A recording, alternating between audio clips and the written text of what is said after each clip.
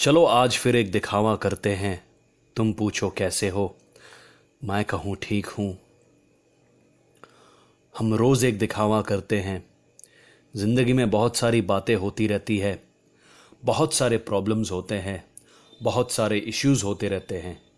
लेकिन जब कभी कोई हमें पूछता है, हम बोलते हैं सब ठीक है।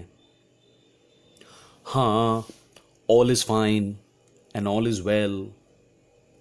लेकिन क्या आप सच में ठीक हो? जो दिखावा आप बाहर से ठीक होने का करते हो, वो अंदर से भी ठीक हो? Really?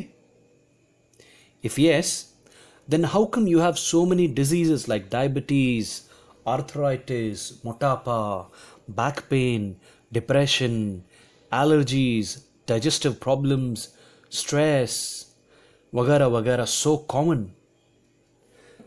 When I talk to my patients, I ask them, what stress do you have in life? Has there been any stressful event or situation in your life? और वो कहते हैं, I don't have any stress in my life. Nothing as such has happened in my life. There is no stress at all. Everything is fine. Then I ask them, do you know what stress is? They say, हाँ, but ऐसा कुछ नहीं है मेरी जिंदगी में.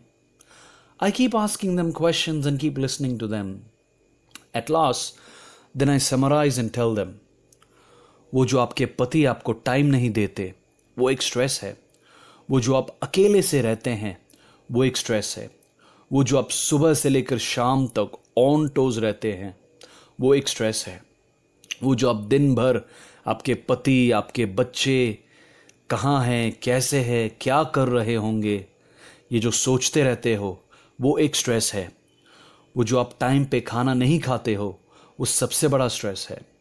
वो जो आप टाइम पे सोते नहीं हो, वो एक स्ट्रेस है.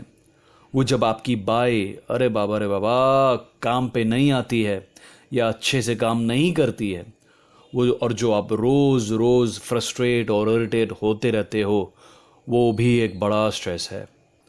और बहुत सारी बातें हैं, लेकिन ये उनमें से कुछ बातें हैं जो स्ट्रेसफुल है सुनने में.